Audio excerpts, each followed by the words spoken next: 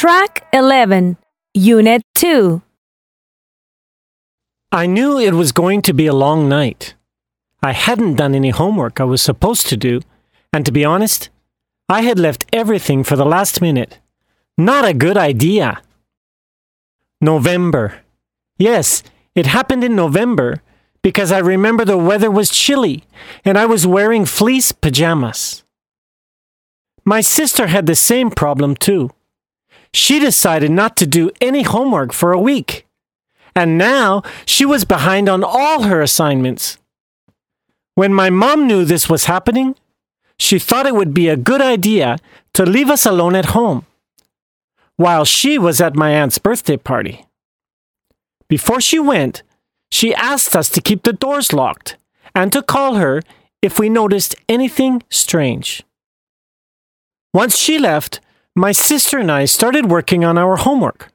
Piles of books and notebooks were on the table. Writing, coloring, reading. It was a lot of work.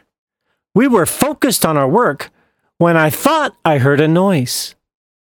"Did you hear that noise?" I asked my sister. "What noise?" she answered.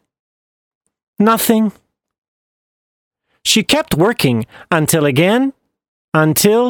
it happened again. The sound of a scratch in the backyard and some steps, almost imperceptible. "What's that?" she asked. "I don't know, but we have to figure it out," I said. "I'm scared. Should we call Mom?" My sister was already pale when she said this. So we decided to hide under the bed and call Mom, who came back in less than 5 minutes. "What's wrong? Are you okay?" my mom asked. "We heard something. It's in the backyard. We think it's a monster." "Whatever it is, it's not human," I said.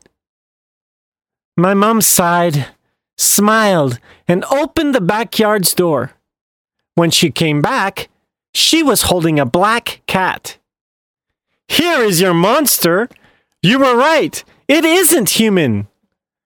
She had a big smile on her face when she noticed we were almost done with our homework.